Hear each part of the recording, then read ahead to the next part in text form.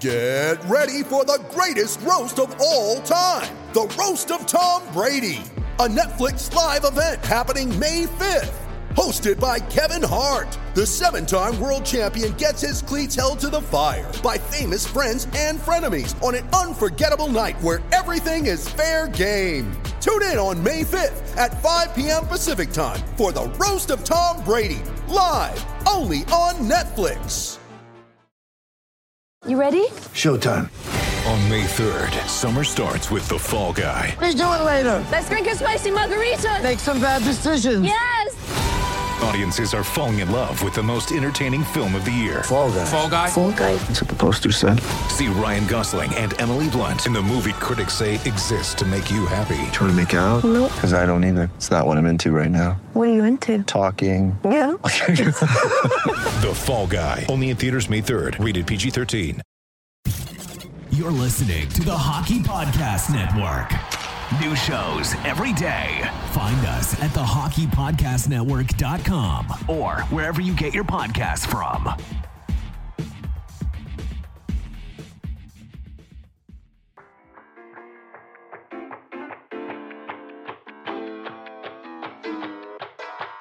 Hockey fans, if you'd like a copy of my new book, Tales with TR, Fights, Film, and Folklore, head on over to flankerpress.com.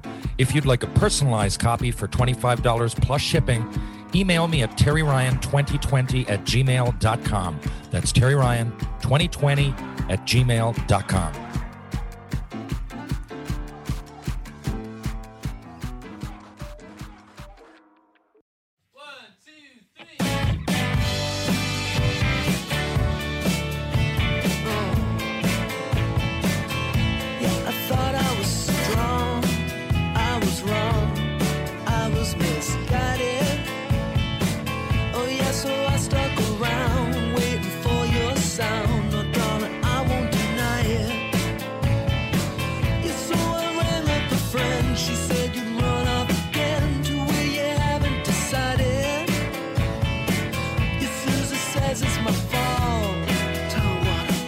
Hello, ladies and gentlemen, boys and girls, welcome to Tales with TR, episode 128A. Glad to be with you again this week, and really looking forward to my trip. My upcoming trip to Rapid City, South Dakota. I leave in the morning. I'm pretty excited about that, to be honest. And been getting ready mentally and physically for the last few days. Not that I got to take a lot, but I'm really looking forward to it. And there are lots of sites. And I mentioned this a couple of weeks ago. I got quite a bit of feedback. A lot of people there who are into American history. Now, I had a few questions on Custer's Last Stand. So I think because I mentioned the name Crazy Horse. So I graduated my high school in Tri-Cities, Washington, Kennewick, Washington, going to, what was the school?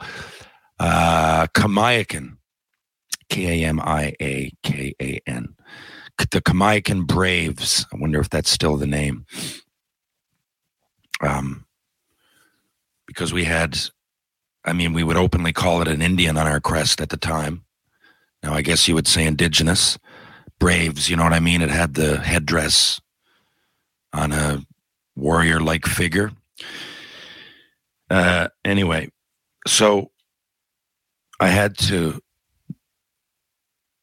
take American history and American government in order to graduate. It was the hardest part of my schooling experience because, to be quite honest with you, I don't want to offend any Americans or any people from Washington State, but in my experience, Newfoundland, if you can believe it, a lot of people don't, but we have a pretty, I don't know what you want to say, organized or hard, but I know that our school system, at least when I was coming through, there's no gimmies. And it was like, even when I went to Quesnel, BC, I found it was a lot of work I'd already done in Newfoundland. Then when I went to Quesnel, BC, grade 9 and 10.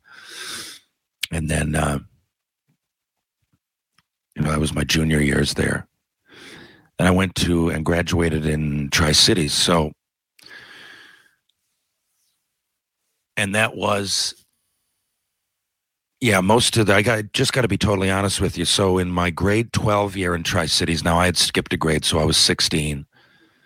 But all of us went. And to be honest, it was like the French, social studies, English, like language arts, all of that stuff was probably on about a grade 9 level for Canada when I went down there, except American history and American government, they'd been taking since grade 7 and 8, and we had to kind of all learn it in 1 year. That was difficult. And, it's probably changed. I don't know. And I know that each state has a different system.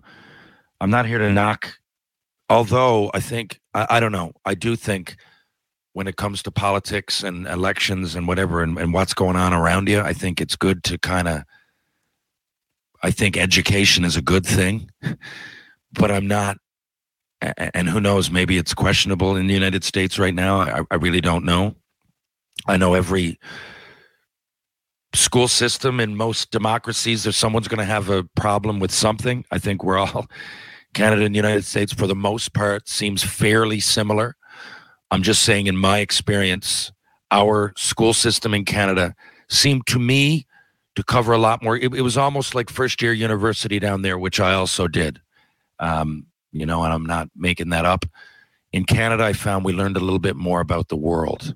In the United States, well, I mean, I was living in Washington State, so I was about 5 hours from the Canadian border, that being British Columbia. And honestly, most people didn't know. If I said Vancouver, what province is it in? They'd probably say Toronto. A lot of them did. And that's the truth. Now, I know it doesn't speak for all Americans, and it wasn't their particular fault at the time because they just didn't learn about it. I believe that all comes in first or second year university, should you choose to take those courses. And, they knew what Canada was, but it wasn't. I figured, there's 10 provinces. We're connected here. We have to learn the 50 states. But again, it's not on them. And that was just my experience in Washington. I'm going to lose a lot of listeners here today. Who knows? Maybe, there's 50 states. And although it's all under the umbrella of the United States, it does really differ. I think more so than province to province, even though there are a lot of big differences province to province. Of course, there's going to be. Both countries are huge, too. And I'm not talking population. Canada's massive in geography, but the United States kind of both. For those that are curious, Canada's bigger than the United States, but we got a lot of land that we don't even, most people in Canada live in the very, very, very, very, very southern parts of Canada. Even in Newfoundland, right? The population's in St. John's, but we have a huge province. It takes 14 hours just to drive across it, and you're not even counting Labrador, right? The United States is so diverse with so many different opinions and so many different cultures. Really, and I mean that within, people say, the United States is a culture in itself. Maybe, and there's patriotism and everything, and I'm really, really look up to that now. They were really, when I say they were, what's the word, like national-centric or, like I said, I graduated with smart people that didn't know Toronto was in Ontario. They knew the cities. They knew Montreal, Toronto, Vancouver, maybe Edmonton, maybe Winnipeg, Calgary. It started to get dicey there. If I said Charlottetown, they wouldn't have a clue what I was talking about. But, the major cities. But do you learn that, or is it just osmosis, being talked about? Those are major cities in the world, let alone Canada. I'm really rambling. But because I feel bad, I think, with what I said at first. It almost made it seem like they were ignorant. They weren't. And there were certain subjects that, I remember learning a lot about the military, and not in a like, let's all go to war sense, but you learn about the wars that they'd been in. And it was just mostly focused on the United States, right? You didn't learn much about the rest of the world. That's just it. Maybe the system's changed. I'm talking about the 1990s, for fuck's sakes. I'm a dinosaur. In any case, people ask me about Crazy Horse and the Battle of Sitting Bull and Custer and General Custer's last stand. This is a huge story in American history. I remember covering this. But so the way I understand it, I'm addressing like 20 emails here I got at once, okay, or DMs or whatever. So the place I'm going to is Rapid City, so it's close to Mount Rushmore. It's in the Black Hills of South Dakota, where a lot of the indigenous people lived at the time. They didn't have it separated like we do, like Montana, South Dakota, Idaho, Washington, right? So first of all, that's a construct of what came after. Americans that took it over, right? At the time, I believe it was just all, I know that, what were the tribes? I could look this up, but I like to test my mind. The Cheyenne, the Sioux, so right, there was different tribes there. The Plains Indians, they were called. Can't use that word anymore, but that's what I learned in school, the Plains Indians. And Crazy Horse, the memorial is in South Dakota where I'm going, I believe. But, you know, that was their territory. So there's a lot of that kind of history. It's not just South Dakota. It would be Montana. You know, I'm guessing North Dakota.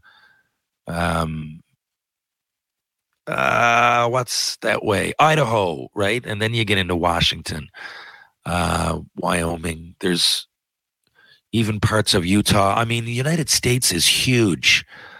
So I'm not familiar with every single thing that happened. I know that Crazy Horse is a major figure. And Crazy Horse, Custer, when General Custer kind of took it for granted, the Battle of Sitting Bull, at least in 1876, I believe. I could look all this up, but I encourage you to do it. It's an interesting part of American and world history.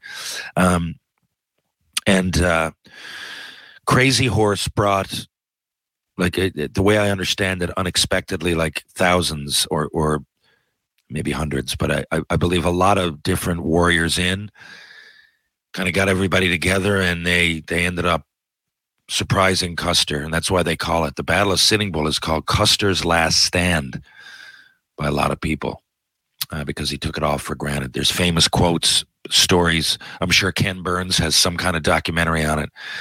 So anyway, right, I'm not going to Montana itself, but I'm going to the Crazy Horse Museum, which sits outside of Rapid City. Mount Rushmore is its own thing. I forget, but it's a you call that an artist or a sculptist? An artist, a sculpt. I don't know. So the word's probably right there. There's probably thousands of people laughing at me right now, but what do you call it? Someone who sculpts is I gotta look this up. Sculptor?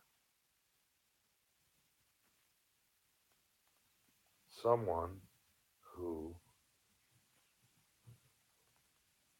sculpts. Yeah, a sculptor. Someone who sculpts is called a sculptor. Does that just sound funny? Ever say a word and it sounds funny? And you're just like, I can't believe that we even call it that. The other day, the word cork came up. And I just kept saying it. Cork, cork, cork. It's got a funny, if you didn't know what it meant. Am I just, yeah. Sculptor, I guess, yeah. So a sculptor, might as well look it up now. Let's see. Mount Rushmore.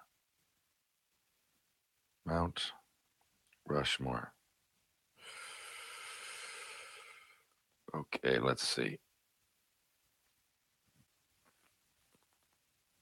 Just want to see what this guy's name is. You'd think it would be right there.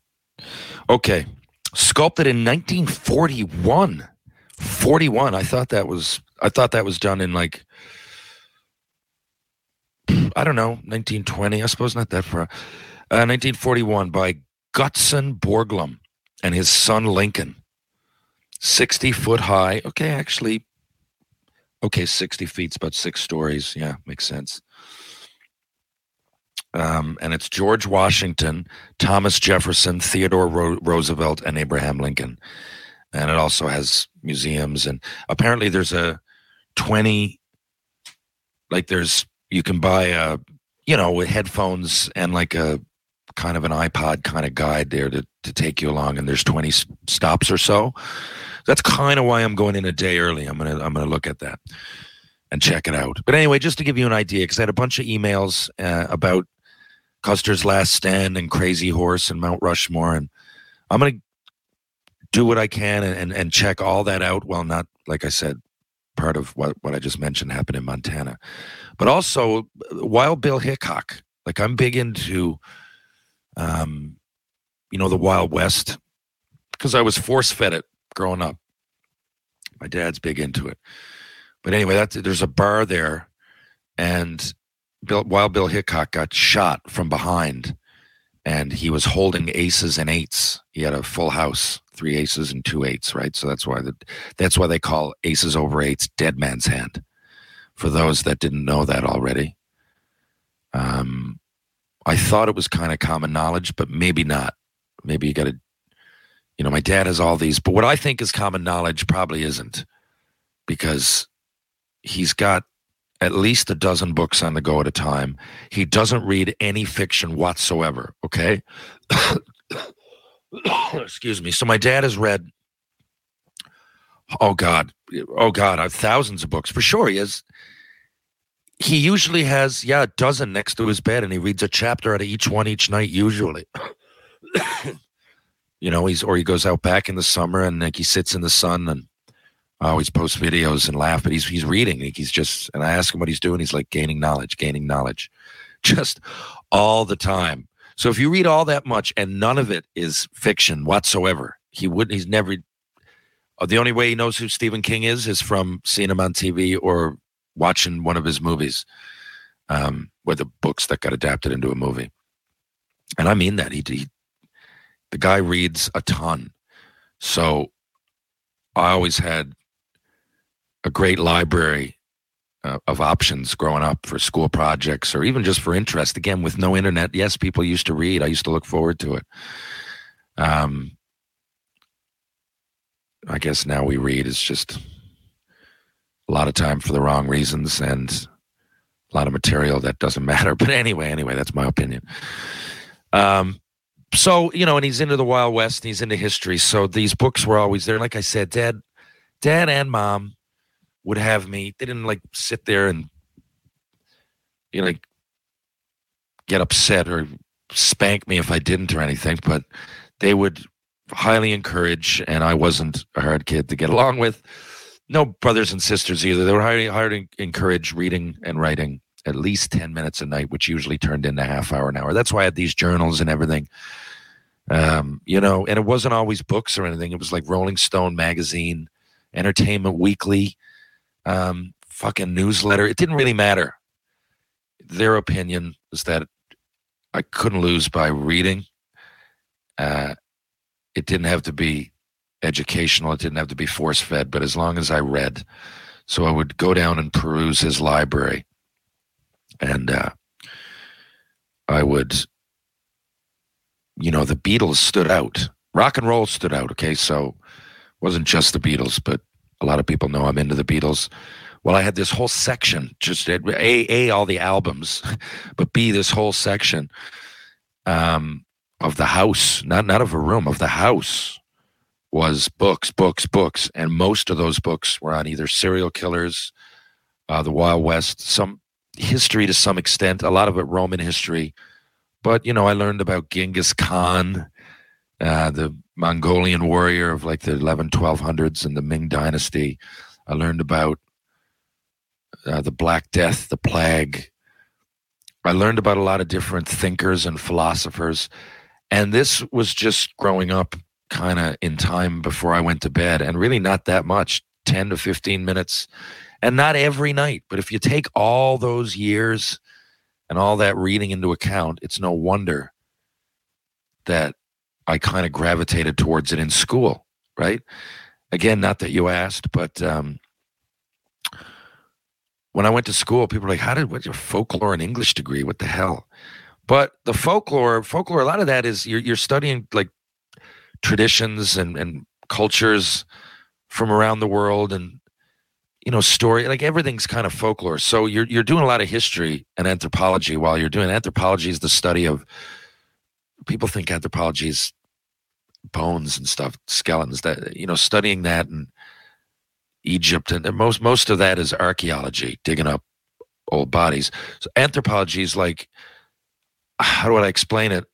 The way I take it is the history of like how we deal with each other, like social situations, the social history of humans, and why we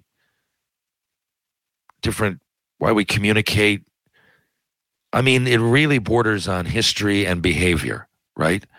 So everything Dad had there. So when I went into school, if I'm going to take a course there on American history, right, that could kind of be, because some of those would transfer over into the folklore category. So when I went in, I just went in and took courses randomly because I had a chance to do it. That was 2009. I had a lot of my schooling paid for. I said, I might as well take advantage of this while I can. But while I'm in there, if I see courses and I want to get credits, and one is on American history and one is on the history of popular music, some are on superstitions in sports. Superstitions, it's a big topic in folklore a lot of the time. So like, you know what I mean? So no wonder I had decent marks, because I was taking courses of things that I already read. If I'd done that when I was 20, I don't know that I would have had well, first of all, I wouldn't have had all the knowledge, because a lot of it I read growing up, but I continued that as I got older. So each year, I think all of us get a little bit smarter. I guess that's probably not true, but a lot of people, each year we learn a lot. Whether we want to admit it or use it or apply it is one thing, but we do.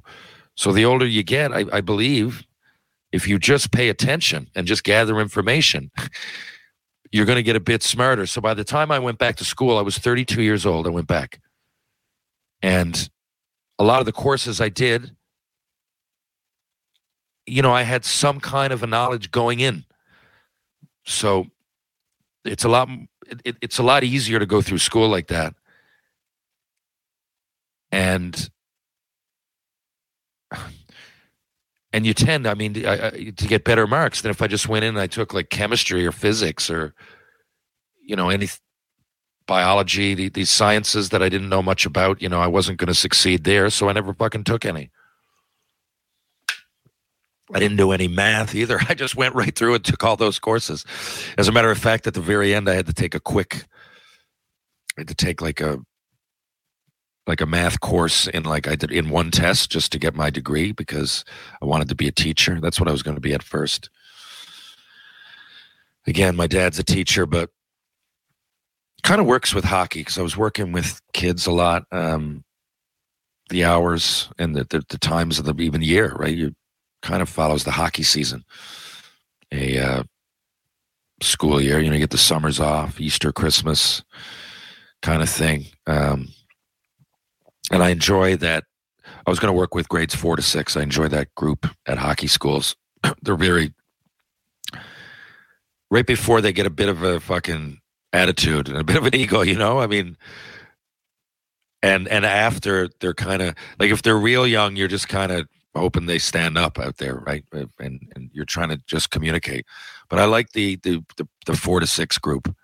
They get it. They're fun for the most part. And, not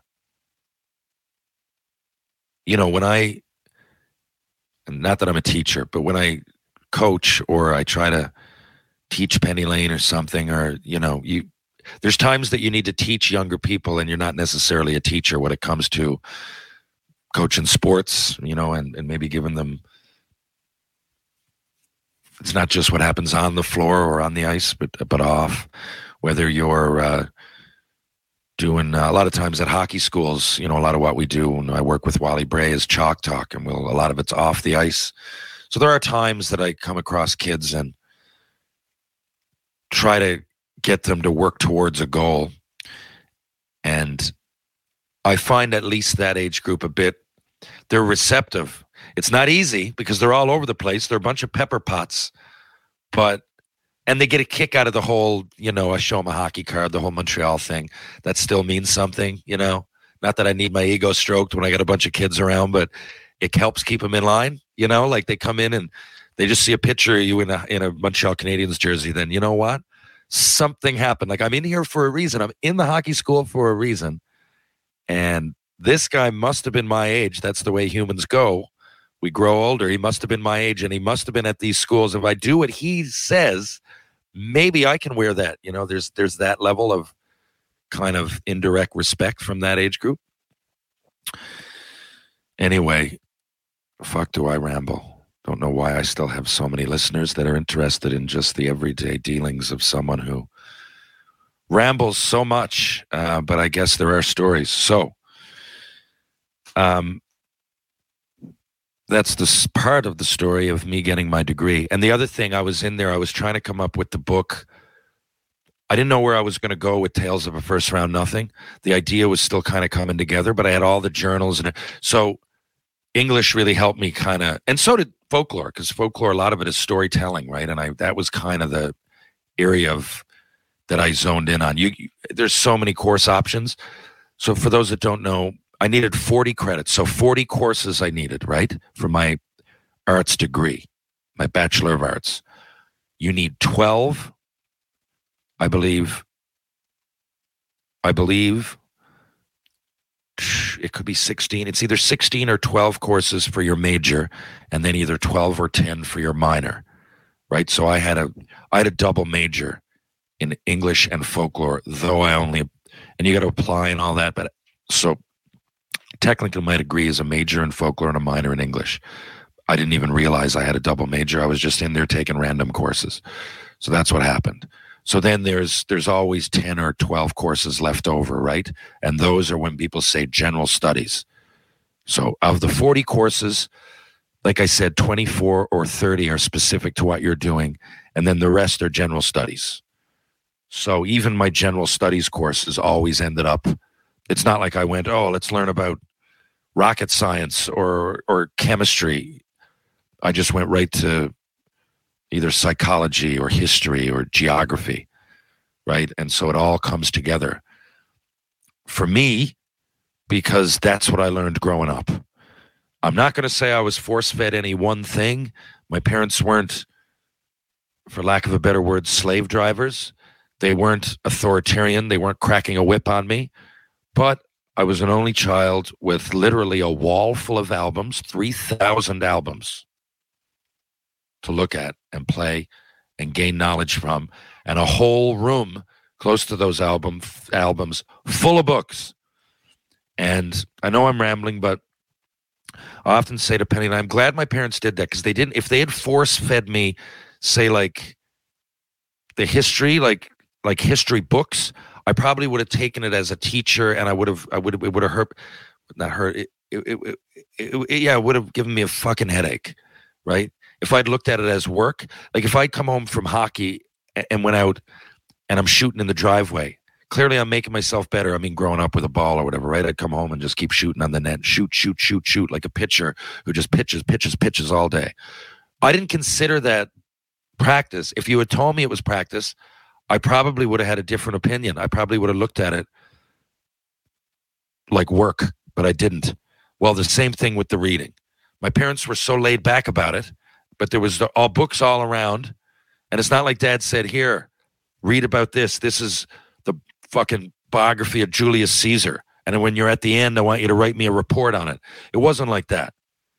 But in the Rolling Stone magazine, they might have an article about something that just got discovered in Rome, in the Roman ruins, close to the Colosseum or the Parthenon or something like that, right? So then I would read about it. It'd be interesting, but while I'm reading it, there I'm learning my history indirectly. So that's what I'm talking about. So when I went into school, a lot of those things were, a a lot of the courses I was taking, I had a familiarity with. So that's kind of why I went for it. And anyway. And I do get that question. So there, whoever asked, I didn't write it down, but I do get that question quite frequently. NFL Sundays are only getting better, and so are the incredible offers at DraftKings Sportsbook, an official sports betting partner of the NFL. Right now, new customers can bet just $5 on any NFL team to win and get $200 in free bets if they do. Check this out. Right now, everyone can earn up to a 100% boost with DraftKings stepped-up same-game parlays. Go to the DraftKings Sportsbook app, place a same-game parlay, and combine multiple bets like which team will win, player props, and point totals. With bigger payouts than ever, DraftKings Sportsbook is my go-to when betting on the NFL. So, what are you waiting for? Download the DraftKings Sportsbook app now, use the promo code THPN, and place a $5 pre-game moneyline bet to get $200 in free bets if your team wins. Again, that's promo code THPN, as in the Hockey Podcast Network, only at DraftKings Sportsbook, an official sports betting partner of the NFL. Minimum age and eligibility restrictions apply. See show notes for details. Listen, a lot of people are weighing in on this Mitchell Miller thing, so I'll give my 2 cents, okay? Now, Mitchell Miller, for those that don't know, the Bruins had signed him, and when he was 14, he committed some despicable acts. So it was racism, it was ignorance, it was bullying, it was everything. So apparently, again, this is a really loose definition, but if I'm going to give my opinion, I want to at least give you an idea of the way I understand it, okay? So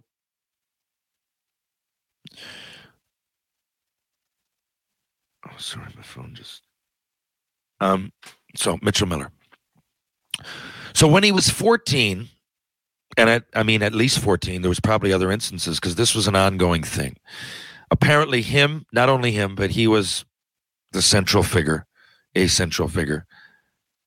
heavily bullied a kid. I think it was a black kid. I'm not sure, but there was a race to it, and I didn't even get that deep into it because it disgusts me. And maybe that's why my opinion at first, though I didn't go public with it, but to be quite honest with you, I was a bit ignorant to it because I said, well, I mean, he's 14 years old. Now, what he did, it was ongoing bullying, and including, I think what was the straw that broke the camel's back, at least what it sounds like to me, is that he rubbed some food, a muffin, I think, something like that, across a urinal a bunch of times, and then the kid that he was bullying ate it, okay? So it was acts like that. Then this is, I mean, fuck, man, I lived in the age of bullying. The Chris Rock act on bullying, I kind of identify with because that's the way it was. A lot of people bullied. I didn't consider anything meant. Now a lot of bullying is mental. I didn't even consider that at the time. It was like physical beatings, and I had a big fucking mouth. I didn't like bullies, so I fought a lot of bullies. Every fight I got into growing up, and there were a lot of them. If anybody's listening from Mount Pearl who knows me, any of my buddies, they know that this is true as fucking God. That's a bad way to put it. This is, yeah. I mean, the fights I got in, I say it over and over. I was an only child. I looked at it like my friends were my brothers. I think it's why I fought a lot in hockey, outside of, other obvious reasons. But, I would always like to stand up for my teammates. Growing up, it was the same thing. I didn't have the love and affection or advantage of being able to talk to or lean on a brother or sister. Not even close either, because the part of Mount Pearl I lived in, none of the kids my age lived in. The school I went to, none of the guys on my hockey team went to. I was very much felt like a bit of a loner. Not a loner, I felt alone, okay, a lot of the time. And so when I made friends, and to this day, maybe it's still subconscious, but they were real close to me, and we spent every day together, everything else. And if someone bullied them or me in school, I would be the one to throw hands. That was just it. And I took a lot of punches in the face growing up. Am I comparing it? Fuck no. Jesus, no. What I'm saying is that I never heard of a level of bullying so bad that you're going to rub a muffin over a fucking urinal. What is that? That's like fucking physical and mental and horrific and fucking ghastly, dreadful, awful shit all rolled up in one. You must fucking hate somebody to do that. Right? My idea of a bully was, fuck, I can name some of them, man. They wouldn't mind. Frank Reese, Frank Chalk, people out there. There you go. There's a couple names. You remember my fights with those guys in Mount Pearl. A couple years older than me, a bit bigger at the time, right? That real tough, too. They were tough guys. I'm not saying that I won these fights, but, you know, I fought back. It was more than that. That's two that I remember from school, but there was a lot. And I was the biggest kid on my hockey team. So we'd go, say, to Thomas Amusements, the local fair, right? Win your girl a teddy bear or something. I'll always get popped in the head. It was always, but I'd run my mouth too, back to the bullies. But never was I on the bullying side of it. And of the worst bullies that I saw that would fucking crack your head open as soon as look at you, would fucking kick the shit out of you after school, no fucking questions asked, just for a tap on the shoulder, man. They'd no problem. Hey, Frank, can you beat this guy up? No shit. No problem, Terry. That kind of stuff. Now, I know what that sounded like. That took me to a memory. Not that I ever asked anybody, but those guys that I mentioned afterwards. And Frank, you know, I'm going to a small story within a story, because that's what I'm doing. But one of those guys, Frank Reese. So Frank Reese, and again, I was moved up a grade. I went to Mary Queen of the World. So we're in grade 8. So I guess my age was I was 12 or 13. I was grade 7 age. I was in grade 8. Frank had failed a grade. So he was supposed to be in grade 9. So there's 2 years between us. I was big for my age, but scrawny. And he was Frank looked 30 then. You know, he had a rough look. He wore that leather jacket. He liked Metallica. He came in. He had stubble. And he just came right over one recess. This is recess. Now, again, I'm wearing a chip and pepper. I was prepped like deck shoes. Kind of like now. You know how it's cyclical? Well, right now, like that preppy look, that was kind of around. It was a bit risque, though, but in my school, but it was kind of around in the 90s. So I had this chip and pepper shirt on. It was acid wash. I had like a bit of blonde streaks in my hair. Acid wash jeans on, rolled up, pinch rolled, with deck shoes.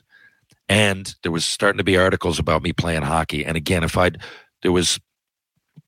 most of my hockey friends went to St. Peter's or Mount Pearl Junior High, right? Mount Pearl Blades. And that was a big thing in Mount Pearl. You got your Blades jacket, right? And out there, they outnumbered everybody else. So most of my friends say we're at St. Peter's or Mount Pearl Junior High, meaning of all, and I don't even mean the people on my age group level Blades team, even the B team or the C team. There was none in Mary Queen of the World, like 4 people in the whole school. So like I'd come in with my Blades jacket on and people didn't like that. And the school I went to was also like kind of the school of hard knocks. If you took all the schools in Mount Pearl, ours was definitely had the most hoodlums, had the most fights, the most like guys were robbing. I remember we're next to a Sobeys, which is a grocery store. We were across the street from Sobeys, and at the time it was movie theaters and everything. It was a big kind of a mini mall, kind of a mall. But anyway, they were unloading from one of the trucks. I think it was a Coca-Cola truck. We were in grade 7, okay? And Mike Bradbury and I think Jason Fitzgerald just drove away in it. So while they were unloading it, the boys got in, the keys were still in, and drove it away and got caught at the fucking crossroads up by the overpass. This was grade 7. Fighting teachers, I saw that with my own eyes. I could say some stuff that you wouldn't believe. They would require their own podcast. Crazy, crazy stuff. And anyway, Frank came over and he leaned on his elbow and he looked at me. You know what I mean? When someone like he put his elbow on my desk. I was eating my lunch, whatever it was, or my recess, talking to Mike Byrne, Paul Carey, Sean Pollard, whatever we were talking about. 4 preps in the corner talking about prep jocks too, like about volleyball or some shit. And those guys didn't like that. And like I said, we were outnumbered. Athletes were outnumbered in my school. And he put his elbow down and his face rested on his fist. And he said, "I don't like you." And I said, "I don't like you either." And as I was saying, "Where are we going to go from here?" or whatever, as I was opening my fat mouth, he punched me right in the mouth and fucking started bleeding all over the like leaking big time. Actually punched me in the nose because my nose was just, and my teacher was just like, okay. She came down with some, who was it? What was her name? Miss Corrine, I think. She came down with tissues and, okay, you got to go to the office. Frank, that wasn't very nice. And they had to get someone to come in. And I'm like, "Frank, that wasn't very nice. Miss, he just punched me right in the fucking face." Anyway, same thing. That day I went out, and as soon as I got outside, man, Frank popped me in the head again.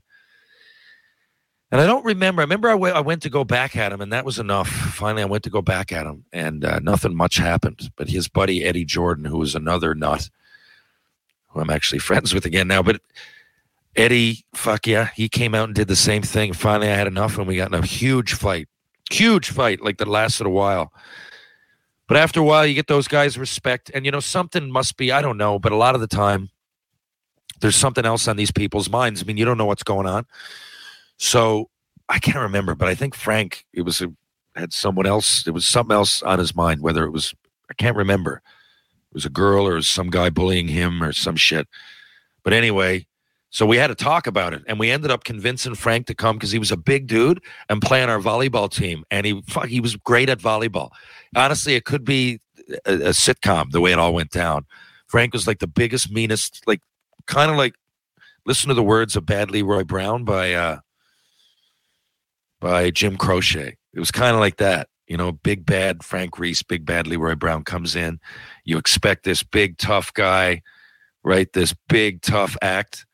And Frankie was just great, awesome person. Ended up being buddies, came by the house a few times, and was our best volleyball player. Go figure. I'd love to see Frank now and ask him if he ever went on. And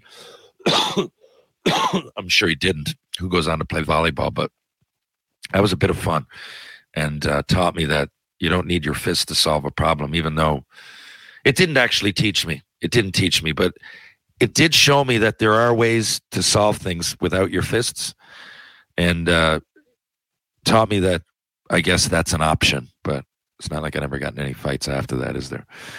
Anyway, you asked me, fuck man, I ramble. Mitchell Miller, I had a few people ask me this about what I think about Mitchell Miller. Listen, going back to it. So now there's my bullying 2 cents. And I think it's 14. I think people deserve a second chance. I was looking at it going, are you kidding me? He was 14. What's he supposed to, go down? Is he supposed to be, what's the word, repressed his whole life? Is he supposed to be held back his whole life from jobs, from opportunities because of something happened when he was 14? Okay, that was my thought at first. Then I saw the Bruins be interviewed. And I went, my God, I don't know if I've ever seen, ever in my life, a team speak out against a GM, or wasn't just the GM, of course, a team, the president, GM, like a team's upper management. I've never seen players to a player come out against it.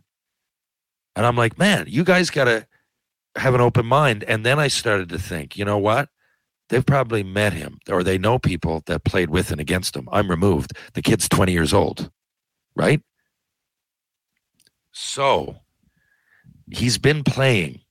If he was some hugely reformed, I think someone would say it. He had a great year in the USHL last year, so he must have teammates out there. He apparently didn't contact the victims. What was if that happened to you when you were 14? If someone told me now, there was once, I'll say it, there was a guy, Chris, you know what, maybe I shouldn't say his last name on here. And, you know how you'd like wrestle and, it started innocent enough, I remember, in lunch and stuff, we'd all be wrestling and stuff. And then it turned out, you grow. And after a couple of years, I grew a little bit bigger than Chris. And he would always respond like he was having fun. And I realized one day he wasn't. And his mom phoned my mom. And that really woke me up, man. I was like, man, I was essentially bullying him. I was. It was unaware of it. I was unaware of it. He was aware of it. And it really made him feel bad. And, man, I felt horrible. I went right up to his house. I knocked on the door. Oh, man, I apologized to him, his parents. They didn't take it well at first, but over the next few months, man, Chris became a friend, walked home with him a few times from school, stuff like that. But that's just a regular person. What would you do if you found out that, when you were 14, that you impacted someone that much? I mean, it's not like it was a fucking secret, him rubbing food on urinals like an asshole. But still, this many years later, if you don't have it in you to go back and really, I even read the statements they seemed put on. And the people that in and around Mitchell Miller's life have a better idea than I do. And when Cam Neely's up there on the screen, walking back a decision and explaining it the way he did, if you want, I don't want to paraphrase for Cam Neely. Go back and look at it yourselves if you want. But if Cam Neely, who I looked up to my whole life as a player, I wanted to be like Cam Neely. A lot of my draft interviews, it was Rick Tocchet, it was Chris Nyland, it was Cam Neely. Those were the players I looked up to. Cam Neely and Chris Nyland, it was because he was a Montreal Canadian. I like the fact he dropped his gloves and he got 20 goals. And, he was, to me, a great. I love it. It was exciting to watch, but I never heard him interviewed a lot. Whereas Terry O'Reilly, very similar as well. Cam Neely seemed to always be in the spotlight. And whether it was because he dealt with a lot of injuries, he also scored 50 goals, got in a lot of fights. So it seemed that he was always in front of the camera. And I enjoyed listening to him. It's one of these guys. I met him a couple times, and when you meet your hero, they often say, it disappoints you, but it didn't in his case, or one of your heroes. And when I saw him, what I'm trying to say is that it's a man I looked up to, a man I look up to, a man with integrity. And if he's going to walk it back, and everybody around the situation says it stinks, then I just don't believe Mitchell Miller. Keep wanting to say Mitchell Murray. I don't want to. I don't think he's reformed. If people that are seeing him and playing with him and dealing with him and know him and know his history, if he's not too far separated from the guy he was when he was 14, then I can hold it against him. So don't get me wrong. In the vast majority of cases, I would never, ever hold a 14-year-old accountable this many years later. Well, I guess I would, but he would have a chance, or her would have a chance to redeem themselves, of course, right? So on the surface, yes, but that person has to show signs of maturing, has to at least show respect to the victims. My Jesus. When I say victims, I'm saying because his parents, his family, his friends, whoever was affected by the bullying is a victim. Of course, the one being bullied is the biggest victim, but and I'm on record. I think the term bullying is overused now. I think a lot of people that think they're being bullied got to grow some sack and fucking wake up. Life will eat you up, man. It's tough. It'll spit you out. But in this case, that's twisted. It's bullying. It's twisted. It's fucking gross. And if this guy doesn't seem genuine, then fucking get rid of him and don't touch him with a fucking 10-mile pole. Fuck him. So that's where I stand right now. Now, ask me in 5 years, I don't know. I guess it depends on how this guy wants to improve his life. I mean, it depends on how much compassion and how fucking sincere. You don't learn that easy. So, I don't know. This guy's got to take some accountability, of course, and not for his own. I think anything he's done to this point, saying sorry, public apology, whatever, it seems to me it's put on for his own personal benefit. So, I don't know. What does that take? I'm not sure. But I know it doesn't take a pro contract. So fuck him and the horse he rode in on. Jim Rutherford, I got some questions about the comments. Oh, and a lot of people giving me shit because Winnipeg are doing better than I think I had Winnipeg in last, didn't I? For the Canadian teams. Yeah, they're doing great, and I'm happy they're doing great. I had to pick an order of 7 teams, and I put them last because there was chaos going on in their dressing room, and we're still only 12 or 13 games in. But they're doing great, and I want to see a Canadian team win the Cup. I just do. It's been a long time. And I put them in order of what I saw. And by the way, the year's not over. And Vancouver are, I think I had them 6th or 5th, or I don't think I had them high up there, but oh my God, that's a disgrace. I like Bruce Boudreau. I don't know. I kind of like Jim Rutherford, but yeah, I mean, it's cause for alarm, I guess. I'm just referring to the comments that Rutherford made. You know, if he's calling out systems and training camp and those things. There's clearly a spotlight on the coaches, right? What do I think of it? I don't know. I think it's just part of their mess. It's part of the tire fire that they're involved in. I don't think there's an easy answer. Bruce Boudreau seems like a great guy and a great coach. Who else are you going to bring in better? And you just hired him last year to come in, and he did a great job when he first did. Are you just putting out a small fire in a series of big ones? I don't know. I don't know. And Peterson's one of the most talented guys in the league. Some games, he's one of the most interesting and intriguing players to watch of all time for me. On some days, on others, he looks like a bantam player playing a midget game. I don't know. And others, he looks like a ballerina at a circus. I mean, I mean it. Like, he just doesn't seem involved. He doesn't seem interested. That could be a problem.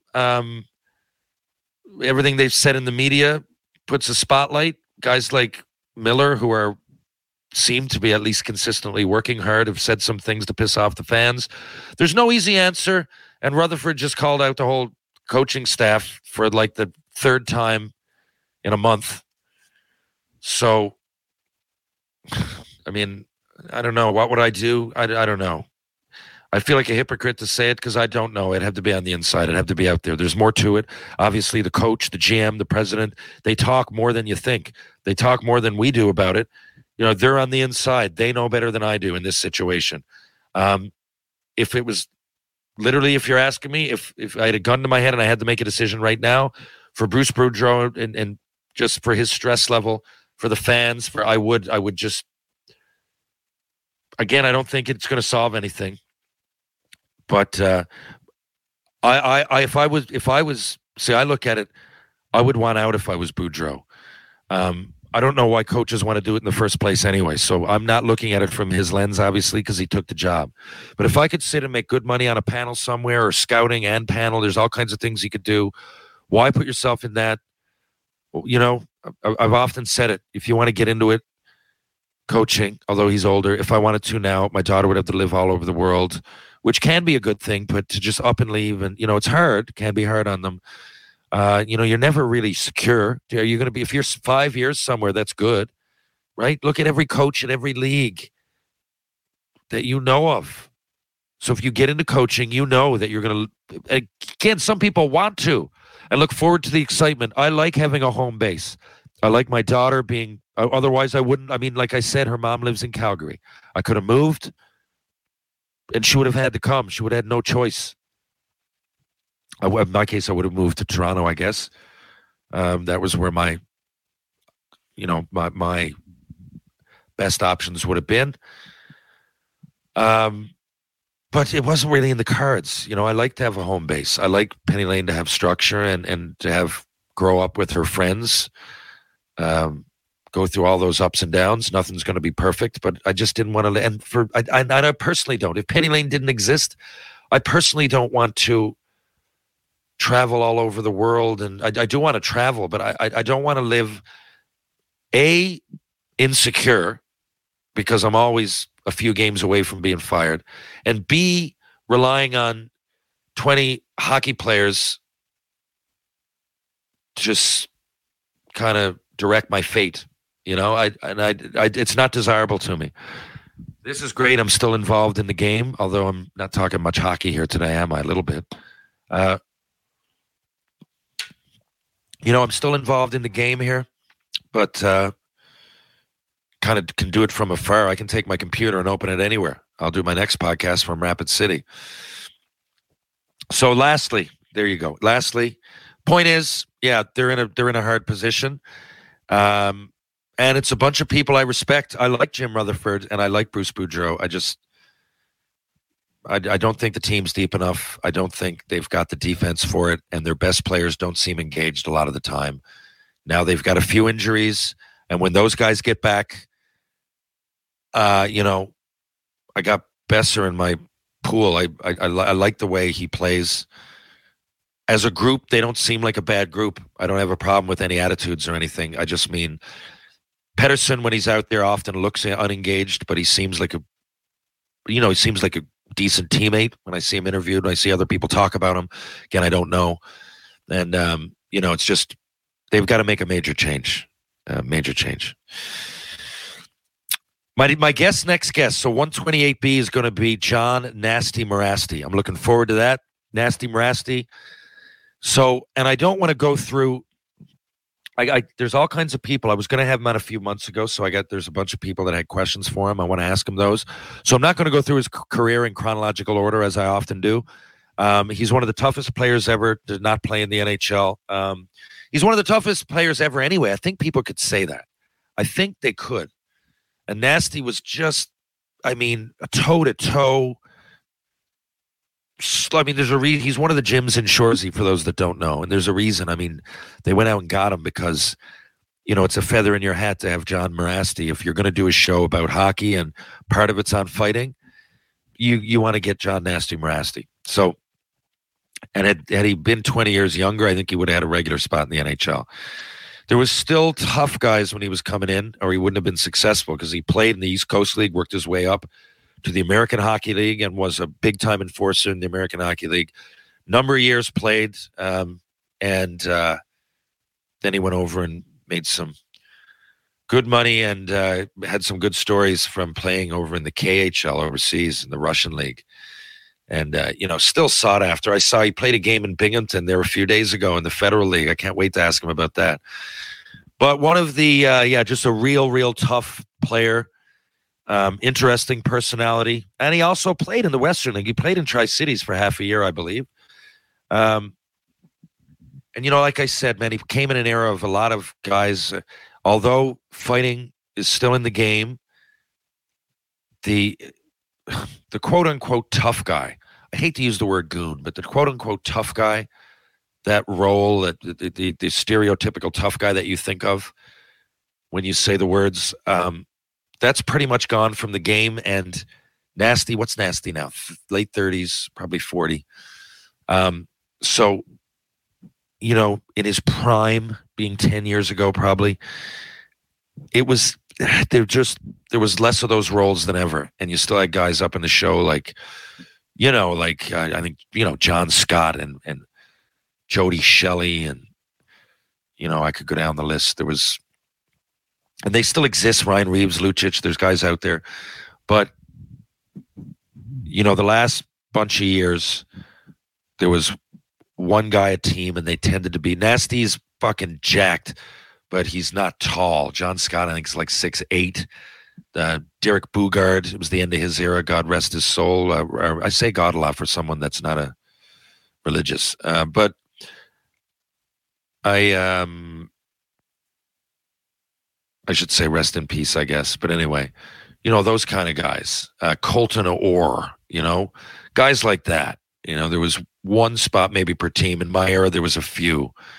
And anyway, I won't say Nasty came in at the wrong time, because he still came in and he made a good living. I mean, he fucking owns a Tim Hortons now. He's got a spot in the States. He lives back and forth, got a great family between Saskatchewan and California. He's carved out a great life for himself. So I won't say that he came in the wrong era. I just think slightly earlier, I think he would have got NHL games out of it. You know what I mean? But anyway, probably the two biggest guys, the legends that I know that haven't played in the NHL would be Frank the Animal Bialowas and John Nasty Morasty. There's all kinds out there. But anyway, Nasty's, we're going to talk about his fights, his career, his decisions, his family. Shoresy, we're hopefully going to go back soon for season 2, I hear. Hopefully, I don't think anything's official yet, but it looks real good. But anyway, I'm looking forward to have Nasty on, so tune in for that. I'm probably going to have to do the interview from South Dakota, but it'll be up on Friday, I would think. And I think a lot of people that listen to this podcast probably know who he is already. If not, go back, just type in Nasty Morasty or John Morasty on Google, YouTube, and check out some of his fights. They're honestly otherworldly. If you think that I fight straight up and I like going toe-to-toe, which I do, then wait till you see this, okay? This is a complete adventure watching his top fights, watching all of his fights. But anyway, that's it. And Nasty's, I think he's involved too. He's always involved off the ice in something. And I believe now he's up for band. It's kind of, I don't know, like city council in Mount Pearl. I believe in the indigenous community he lives on reserve. We'll get all the answers from him. But same sort of thing. You can vote for who represents you on the band council and stuff, right? And he's heavily involved. Nasty's always involved in his community. He's hands-on. I respect that about him. We're different in a lot of ways, but we're similar in a lot of ways. And isn't that pretty much everybody? Isn't that pretty much everybody? Anyhow, I'll leave it there. I'm looking forward to Nasty Morasty. Thanks for tuning in to 128A Tales with TR. If you're in Newfoundland, if you're in St. John's, listen, Power Conditioning. And I'm saying this because I'm going there now in an hour. I go 3 times a week now to Ryan Power, my guest a couple weeks ago. But listen, folks, it's great in there. It's awesome. It's on Rope Walk Lane.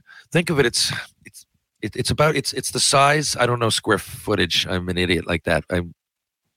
My house, I don't know. I could take a guess, but I don't want to embarrass myself. It's like as big as maybe a small Good Life. It's usually, a decent amount of space in there. He lets us put on our own tunes. Ryan's a great trainer, but the programs are very to the point. I won't say short, but you're in there. You're working a lot, but it's done in 45 minutes. And I enjoy that. And already a lot of mobility, a lot of training. I hate going to the gym and just going squats, bench press, just these, you're sedentary. Is that the word? Like you're just kind of static. You're static. Yeah, that's the word. And you're just kind of moving one part. I like to move a little bit. Boom. Here's this, boom, boom, boom. 12, 10, 8, this exercise, this exercise, boom, boom, boom, boom, boom. Here's your core before and after. Bob's your uncle. You're done. Anyway, Power Conditioning for the body and mind. I can't recommend it enough. So much that it's not like he's paying me for advertising. I swear to you, I'm saying this because I love his program and hockey players especially, but you don't have to be a hockey player. But anyway, for those that want to know, I go there Monday, Wednesday, and Friday mornings. There's openings. There's a lot of senior hockey players that go in at that time. But he's open all day, and there's all kinds of opportunities to go in and further yourself as a person, hence body and mind. So no matter your age, size, check out Power Conditioning on Rope Walk Lane. I mean it. It is life-changing. I can't say that about everything I promote on here. But I can say if you're in St. John's and you want a beer and you're downtown, why not go to Trinity Pub? Why not go to Greensleeves? Why not go to TJ's, Rob Roy, or the Bull and Barrel? That's where I like to get my beers. If I'm going to go for a bite to eat, I like going to Merchant Tavern, Blue on Water, or Wedgwood Cafe. Why not? True Hockey take what's yours. Folks, this has been episode 128A. Thanks a lot for tuning in. We'll be back in just a couple of days. with the legend, John Nasty Morasti. Peace out. I'll catch you on the rebound.